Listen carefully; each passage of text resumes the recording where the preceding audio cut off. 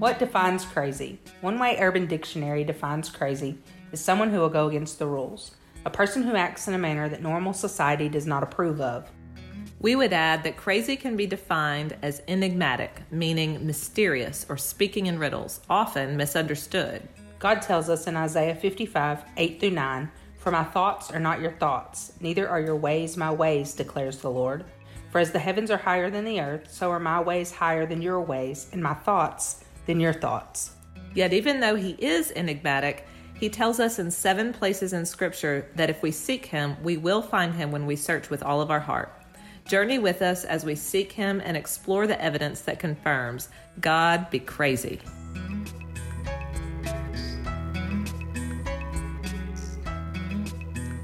Welcome back to God Be Crazy. Most of today's episode is actually a candid Bible study between Christy and I.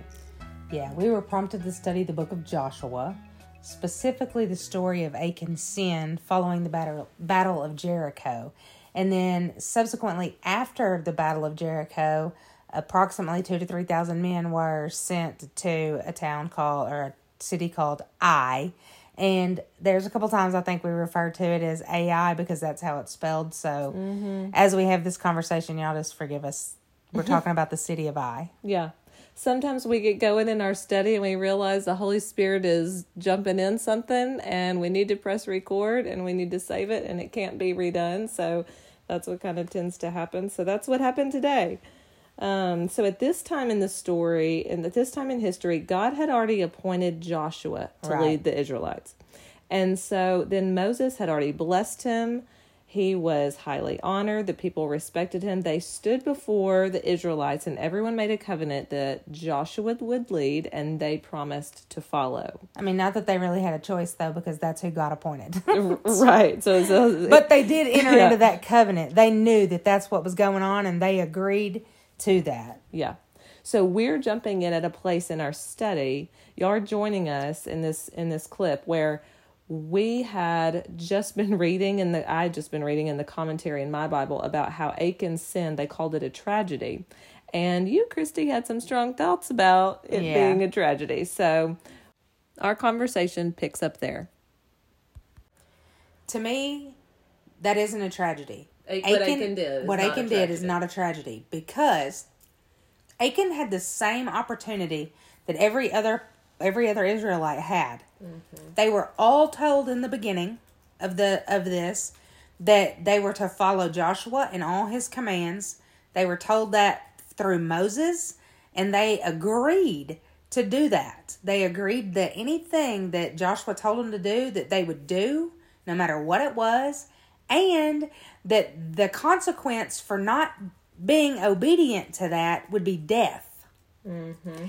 They knew that. So to me, that's not a tragedy. If you know ahead of time and you agree to do something and you choose to do something different, knowing that was your consequence, that's not a tragedy. That's a poor choice. Your poor choice isn't a tragedy. It's your own stupidity. For whatever reason you acted out of that, that's on you. Yeah. That's not a tragedy. A tragedy is when something comes in and happens to you that you had no warning of, no control over, and no fault of your own. Something horrible happens to you. Mm-hmm. That is a tragedy. The fact that his family got wiped out.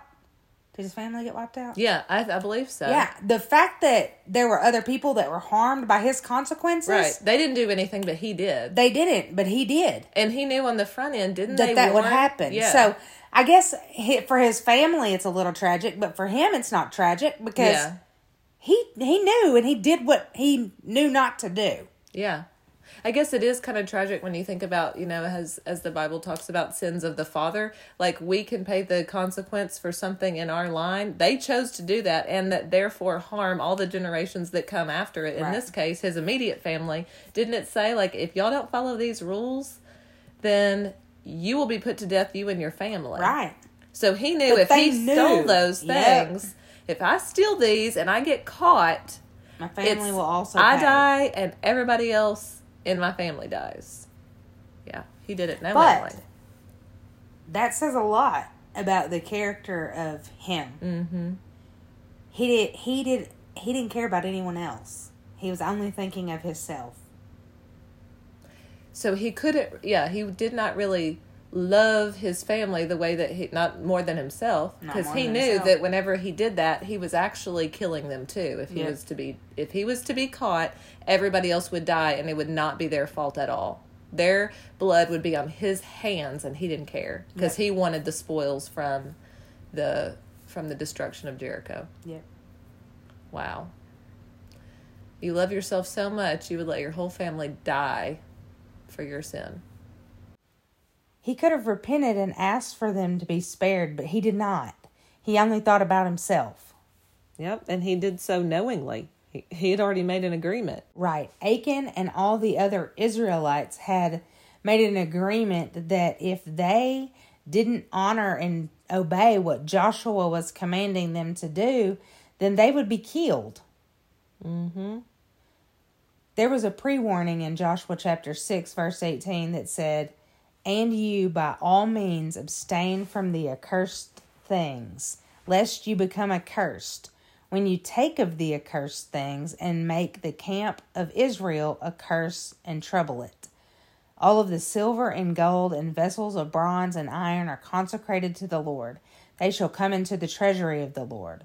So basically what he's saying is that if you take anything from this battle, it's cursed. And if you take it and bring it into the camp, you're going to be cursed. The camp of Israel will be cursed. Mm-hmm. And death is going to happen. And he did it, and he knew it. So after the Battle of Jericho, and they're going in to basically get all the important things, the treasures and all the gold and everything. Right, the things that were consecrated to the Lord. Yeah, and they're supposed to get them and bring it to God. It's God's. It's not yours. So he gets it, and he stores it up for himself. He sneaks. I don't know how he does. He sneaks it somewhere so other people don't see, and he steals some of it for himself. And because he does that, it starts in chapter 7. It talks about the Lord's anger burned against the whole nation of Israel for this thing that Achan did. Right. So it wasn't just his family, or it was everybody who wore that in the whole clan. So then, where are we? We're in verse 2. Joshua sends men from Jericho up to Ai, which is, I guess, another town, and they're going to go up and basically take that town too. And they go up to take that town thinking they're going to be victorious, and shock among shocks, they're not victorious. They take, I don't know, what does it say? 36, 3,000 men or so, but 36 of them end up dying. They get routed by the men of Ai, and they didn't expect that, and so then they get defeated in some sense. It says they chased the Israelites from the city gate as far as the stone quarries and struck them down on the slopes. At this, the hearts of the people melted and became like water. So basically, they fall apart. And Joshua tears his clothes, falls face down to the ground before the ark of the Lord, and he is devastated. And he's like, what is going on? What happened? I thought we were supposed to be victorious. And that brings us to Joshua 7:7. And Joshua said, "Alas, Lord God, why have you brought this people over the Jordan at all, to deliver us into the hand of the Amorites and to destroy us? Oh, that we had been content and dwelt on the other side of the Jordan. O Lord, what shall I say when Israel turns its back before its enemies? For the Canaanites and all the inhabitants of the land will hear it and surround us and cut off our name from the earth. Then what will you do for your great name?" Isn't this just like us as a people? God tells us something, we do it, and we see the success of it. We live in that victory. The very next thing he tells us to do, we do it, and something goes awry or doesn't go as we planned, and we go to God going, "You told us to do this. We did what you said. Why?" Instead of doing that, "Lord, what did we do wrong? Because you've commanded us this far. You've never messed this up. So we did it. What is going on? It's us. Yeah. We blame him." Yeah. Well, Joshua at the time didn't know that Achan didn't know about. But it doesn't matter. Yeah. That's my point. Like, it doesn't matter. He has seen the promises of God go forth over and over and over. And one thing goes wrong, and he says, oh, God, why did you even bring us here? Freaking seriously, bro? Sounds like the same Sounds Israelites. just like us. Sounds like us. Also, the Israelites, whenever they fled Egypt, it was the same pattern we all get into. Like, oh, you saved us many other times? You would think, though, that this would be a lesson to us. Yeah. And it should, going forward. Once we start to mumble about things that are not going as we planned, we ought to stop and go, what are we missing here? Mm-hmm. Because when has God brought you to something to destroy you? Never. Are there things that happen because of our choices and because of other people's choices that are hard for us? Yes. But when God gives you a direct command, he told them to go fight these people. He led them to the Battle of Jericho. He told them exactly how to march. I'm sorry, but he literally told you crazy banana business. I would like you to march around this wall one time a day, blow a horn, and do that for 6 days. On the 7th day, do that 7 times, blow a horn, and shout, "Arr!" Yeah.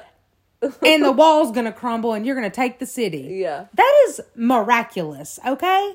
For that to be what happened, that is amazing. And for you to sit in that as an Israelite, for you to sit in that and see this, and then God says, go fight these people. And you go fight these people and something goes wrong. Your first thought is, why are you doing this to us, God? Really? No. What did we do wrong? We messed this up somehow because God didn't mess it up.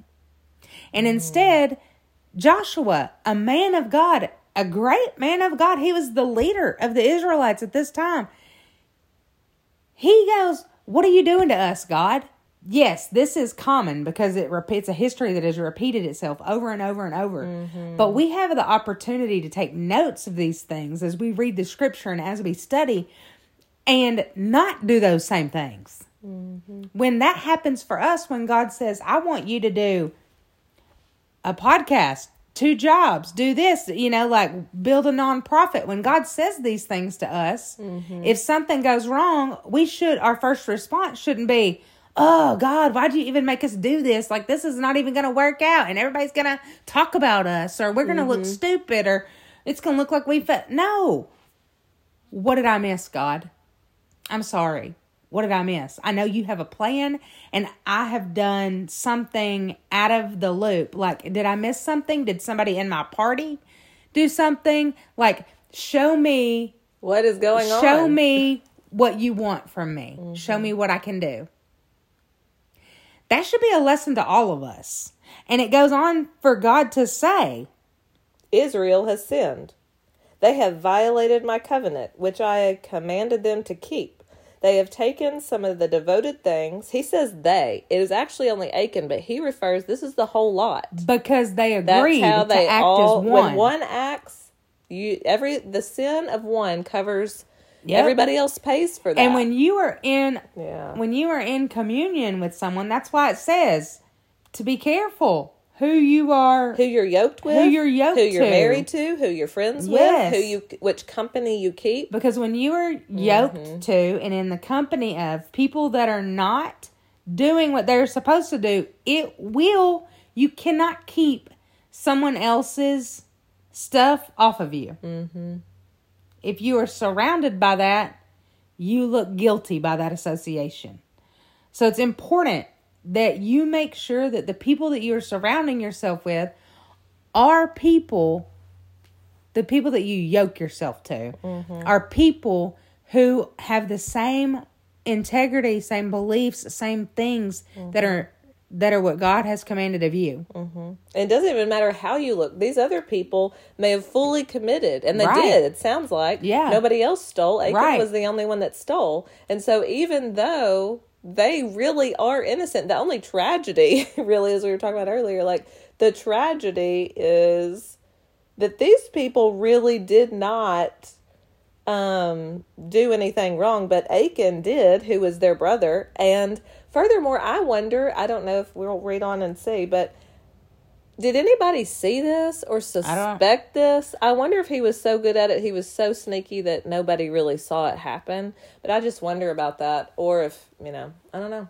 But either way, this rule that he set up, that if one of you sins, everyone's paying for it. They all knew that. It keeps everyone accountable. Like if someone goes, hey, bro, you want to just take a couple of these things, nobody would know. They'll be like, do you know what he said? No, I ain't know. I ain't doing this, So at least But even before, and we keep reading the way that he gives Achan the opportunity to come forward, just keep reading. This story plays out. We need to read it. Uh-huh. So he says, God goes on to tell Joshua that they've taken some of the devoted things. They've stolen, they've lied. He goes on. They have taken some of the devoted things. They have stolen, they have lied. They have put them with their own possessions as if they're their own. That is why the Israelites cannot stand against their enemies. They turn their backs and run because they have been made liable to destruction. Mm-hmm. I will not be with you anymore unless you destroy whatever among you is devoted to destruction. And then he tells them, go, consecrate the people. Tell them, consecrate yourselves in preparation for tomorrow, for this is what the Lord, the God of Israel, says. That which is devoted is among you. I want to stop for a second because that NIV keeps saying devoted. I want to use the terms that they're using in the KJV in the NKJV for this. Mm-hmm. There is an accursed thing in the midst of you. Devoted and cursed to me don't ring the same. Mm-hmm. And so they were told that there would be a curse upon them if they took any of those things. And mm-hmm. God is saying, there's a curse upon you, and I will not be in the midst of you as long as whatever that is that's causing that is present. Mm-hmm. So, devoted thing, let's throw that word out for a minute. Okay. It's a cursed. So they are being cursed. They are cursed because of their actions. Yes. Achan's action was to steal and lie. And therefore, the whole population of the Israelites becomes cursed. And God turns himself against them. Right. Essentially, he says, you can't stand against your enemies because of what you've done. Yep. He's not and in so support of it. And so he says, go consecrate your people. And you cannot stand against your enemies until you remove it. What does the NKJV say? It says, you cannot stand before your enemies until you take away the accursed thing mm-hmm. from among you. Yeah. So then in verse 14, he says, in the morning, therefore, you shall be brought according to your tribes. And it shall be that the tribe which the Lord takes shall come according to families. And the family which the Lord takes shall come by households. And the household which the Lord takes shall come man by man. So basically what he's saying is all 12 tribes of the mm-hmm. Israelites are going to come before him. And as they come before him, each household in the tribe and then each individual in the household. Mm-hmm. So all of y'all are going to give an account. Mm-hmm. Starting with your tribe, then your household, then your individual. Everyone's getting on the hot seat. Everybody. Man by man. Yep. Eventually, everyone's going to face whatever's going on. Everyone's going to stand trial, essentially, and give an account. So he who is caught with the accursed things shall be destroyed by fire, along with all that belongs to him. He has violated the covenant of the Lord and has done a disgraceful thing in Israel. And then in verse 16, so Joshua rose early in the morning and brought Israel by their tribes. The tribe of Judah was taken, and then he brought the clan of Judah, and then he brought the family of the, Zarhites, and then he brought the family of the Zarhites man by man, and then Zabdi was taken, and then he brought his household man by man, and Achan, the son of Carmi, the son of Zabdi, the son of Zerah, of the tribe of Judah was taken, which means he stood on the hot seat. Now Joshua said to Achan, my son, I beg you, give glory to the Lord God of Israel and make confession to him and tell me now what you've done and do not hide it from me. So Joshua begs him, tell the truth. Just tell the truth. And Achan answered Joshua and said, indeed, I have sinned against the Lord God of Israel, and this is what I have done. When I saw among the spoils a beautiful Babylonian garment, 200 shekels of silver, and a wedge of gold weighing 50 shekels, I coveted them and took them. And there they are, hidden in the earth in the midst of my tent with the silver under it.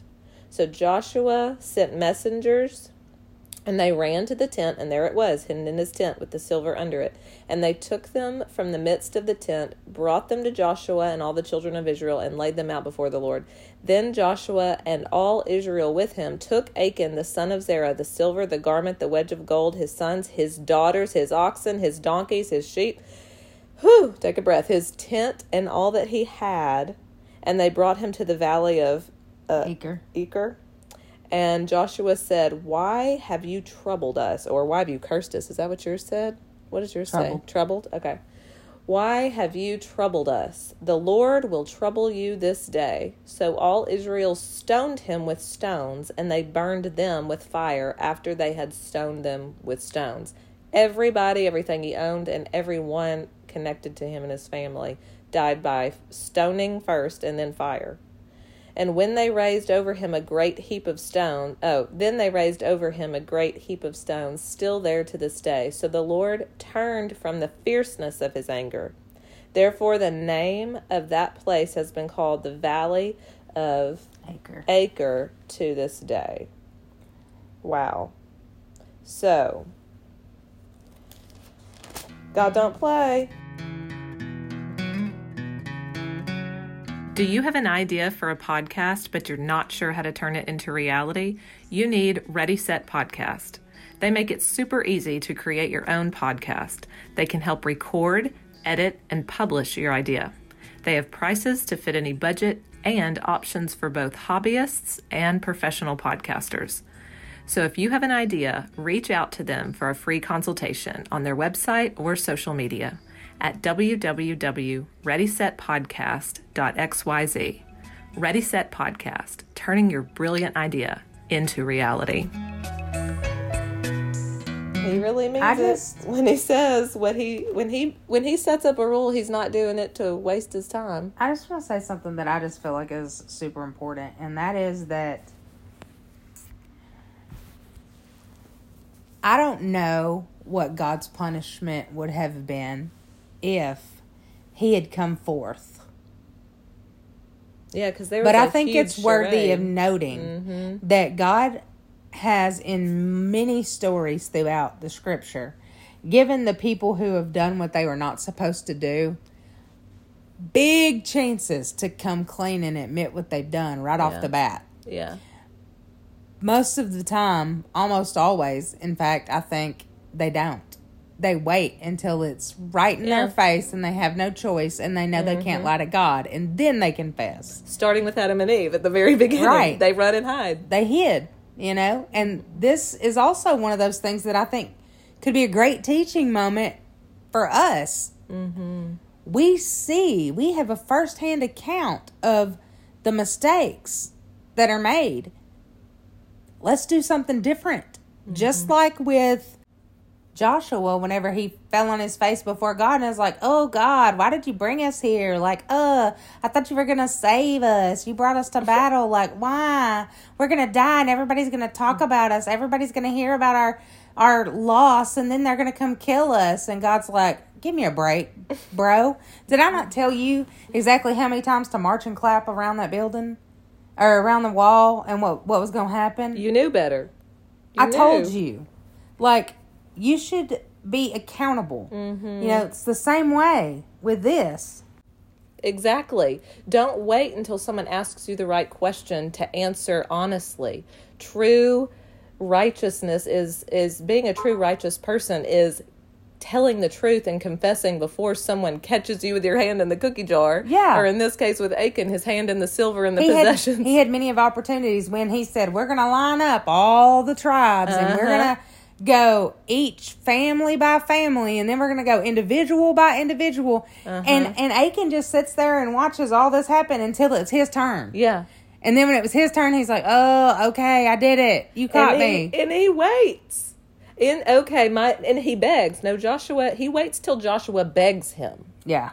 This whole charade is going on, and everybody is having to give an account, wasting their time with all of this charade, and Achan knows he's the guilty one, so when he stands before him, Joshua begs him to make a confession. And I just want to say that we don't have anything that says if he had done that, the outcome for him would have been different. Mm-hmm. But I can't help but wonder, because that's just who I am whenever I read stories like these, and I see this and I'm like, I wonder, because God gives us chance after chance after chance. What if when he done this, he'd have went, oh crap, I shouldn't have done this immediately. Yeah. And he would have went up to Joshua and been like, don't send them into Ai, like I have done a terrible thing, and I took this, and please ask God to forgive me. You know, like I'm begging for God to forgive me. I don't know what happened in my brain. I don't know why I did this. Yeah. Here's all the things. Yeah. I wonder if the story would have had a different outcome. Of course, we'll never know that, because that's not what happened. No. But it makes me question, or it makes me more aware in my daily life. Like, to me, these are lessons we could learn. Mm-hmm. These are patterns that repeat over and over in the Old Testament. How can we do different? Yeah, and in the pattern that you see, I believe God is the ultimate model for parenting. And he's teaching and raising up these people in the way that they should go, much like a parent does to his children. Yeah. And he's saying, if you do things this way, it will go well for you. If you will repent, like he tells many people throughout the entire Bible, there's too many accounts to give, where he says, if you will repent, my anger will turn from you. Yep. But his wrath, he opens up Joshua 7 and says, basically, I have anger towards you people. He doesn't tell them that yet. We know that because, the narrator is telling the story. But he's saying his anger is burning because he saw, of course, Achan steal these things when he shouldn't have stolen them. And so his anger, all he had to do, if Achan would have on the front end, based on how it has gone in so many other stories with God, is that when people come to him, fall on their face and repent, his anger leaves, and he's gracious to a repentant person. He is many times. Now, he can decide who he pours that grace on. He doesn't always have to. We have to forgive and move on. We've talked about this in other episodes. He chooses who he chooses who he gives grace upon. So I'm sure there's some people who repent he does not give that grace to. He gets to decide. But that's because he knows the hearts of man. And we don't. But it just makes me wonder, like, when will we take these lessons that we see in Scripture and apply them to our lives?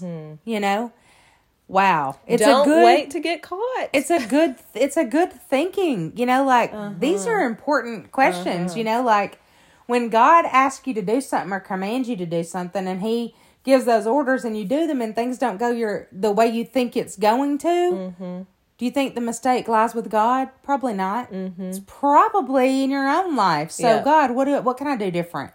When we mess up, when we take the thing we shouldn't have taken after he commands us not to, when we do those things, repent. Father, forgive me. I do not know why my brain. I don't know why I did this stupid thing, but God, I know better, and I'm sorry. How many times are we unfaithful or disobedient, and we go throughout our lives acting as if it's fine? Yes. How often do we just move like little herds with our culture because it's okay, whatever it is we're involved in is totally acceptable and normal for our society and culture, and even our Christian culture. It may be totally acceptable that you act this way or do this thing or whatever. It's considered fine and normal.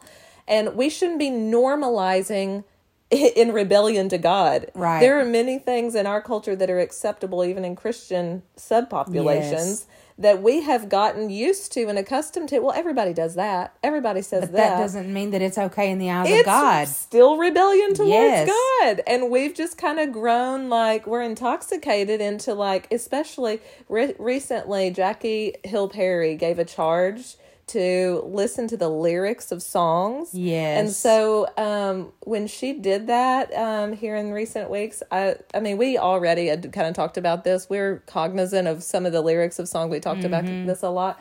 But like really catchy tunes, if you remove the good beat and the vibe with it, and you just listen to the lyrics and what they're like indoctrinating you into as you listen to it, you'll find that it is smut a lot of the time. Right. It is like such It goes against God. Yes. Like the themes of anger and revenge and promiscuity, and like I call rap forever, I've called rap auditory porn. That's pretty much all it is. It's just violating women's rights all over the place. But the tune is really, really catchy and we want to dance to it and stuff. But there's tons of music we listen to that we kind of like jam out to, and you just realize what this is actually saying is so demeaning to God. And we should check that. We just go along with it. But anyways, it's just to look at sin is sin.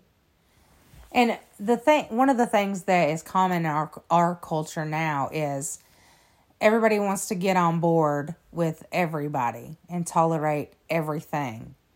We are not commanded to be like the world. In fact, he commanded us to be a peculiar people, set apart, to live in the world, but not be of the world. Mm-hmm. And that is our call as Christians. That is what we are to do. Just because we are supposed to love everyone, we are supposed to treat everyone with love and respect. That does not mean we condone or participate in all the things that the world deem is okay now, just because that's what's acceptable in the culture. When he clearly says in the Bible, I am not changing, I have not changed, and I will not change. I am the same yesterday, today, and forever. And I have told you to be set apart. Mm-hmm. Friendship with the world is hatred towards God. Mm-hmm. You can't be buddies with both. Lukewarm. If you're lukewarm, he will spit you out of his mouth. Yeah. The Bible says it clearly. Yeah. He says it clearly to love everyone. Treat people well. But that does not mean you participate in or condone things that go against him. You cannot serve two masters. You can't be living a double life and call it good. Right. What you do in the light needs to be the same as what you do in the dark. They're the same. Live a congruent life so that you don't have to live in... The gift of that also is you don't have to live in chronic anxiety and paranoia. If you're constantly living a double life and trying to keep your stories straight and all that stuff, you're going to live paranoid. You have no other option. And also, as I explain, I have this situation come up in therapy a lot, and I kind of explain to my clients that if you're living a split life, that means anybody who does love you, you can't really receive love from them, because you know that you're only showing them the parts of you that you're certain they will like. Yeah. And when you show them everything, you actually can receive the love, because you know that you've shown them who you really are. And the truth is, there's not that wondering in the back of your mind. Do they really love me? They probably don't, because they don't even really know me. No, because I won't reveal myself to them. And so, like, at times I've played that out for people. Like, you can keep living this double life. However, if you do that, you'll never get love, really sincere love from anyone, because you'll know the truth. And so if you want to be able... And receiving that love from God, God knows the difference. He knows when people are split. Nobody hides from God. Mm-hmm. Nobody fools him. You're either getting exposed here on planet Earth, or you're getting exposed when you meet him face to face. So much better would it go if you could get exposed here and have the chance, while you still have breath in your lungs, to do something different. He sees everything. It reminds me of a scripture in Ecclesiastes, and I'm going to read it. It's Ecclesiastes 10:20, which says, "Do not revile the king, even in your thoughts, or curse the rich in your bedroom, because a bird in the sky may carry your words, and a bird on the wing may report what you say." I don't know. When I think about that scripture, I just think about the time that the donkey spoke to the man on the path, because Balaam's donkey, when he spoke, God made a donkey speak. Ecclesiastes said, and a bird on the wing may report what you say. Y'all, if God wants somebody to know what you're doing in secret, he don't need you to tell them if you want to be that way. If you don't want to be live a congruent life, if you want to live in secret and all these things, when it's time for those things to come to light, it will happen no matter how much secret you try to keep. No matter what you do to hide it and bury it from other people. He's done it before. He'll do it again. He's had a rock cry out. He's had a donkey do it. It may be your friend or family member or the person you met at the bar. You do not know. God will make a way. And when he does, the things that need to come to light, they'll come to light. Yeah. Even your own dumb mistakes and like every way you've tried to keep your little secret life secret, you may make an idiot mistake and oops, someone found your alcohol stash. Oops. Right. You didn't expect anybody to look in that place, and now you're stuck in a bind. Or you accidentally send that text to the wrong person. Yeah. Oh my goodness, I have heard that story too many times to count. Well, I mean, that's what happens when you're living a double life. Yep. Those quote-unquote accidents happen because you can't keep your lies straight. At some point, you get confused. Yep. And you get outed. This reminds me, talking about this stuff, reminds me of the commentary that I read from Matthew Henry in regards to this. And I just want to share a little snippet of it. He said, "The folly of those that promise themselves secrecy in sin. The righteous God has many ways of bringing to light the hidden works of darkness, and so bringing to shame and ruin those that continue their fellowship with those unfruitful works."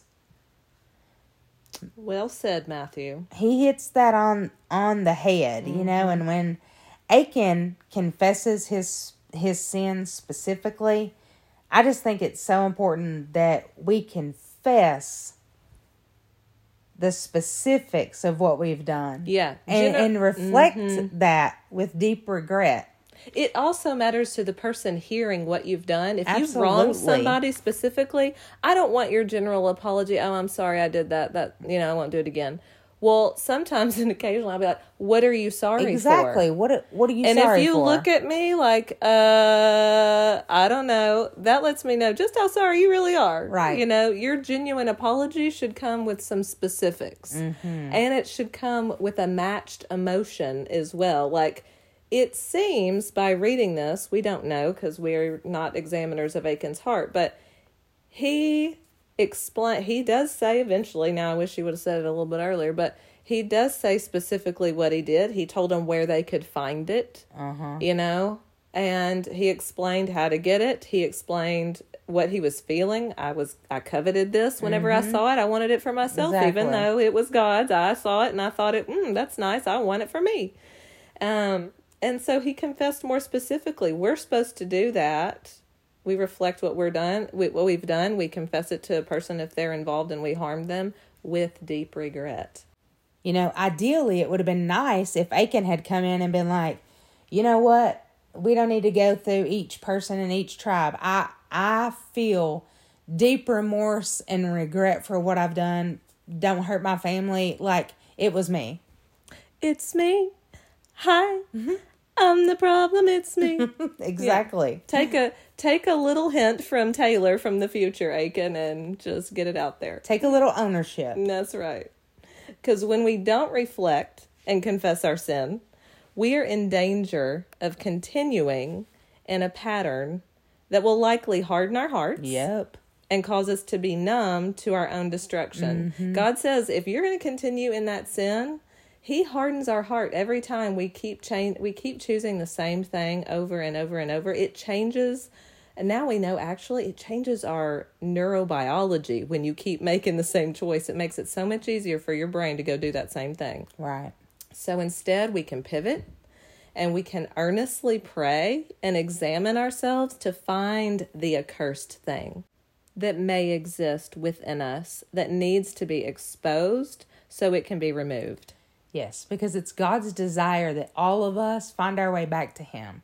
And those secret sins, if you have those in your life right now, if you're hiding something, if you think you're hiding it from the people in your life, you're probably not. Somebody probably knows.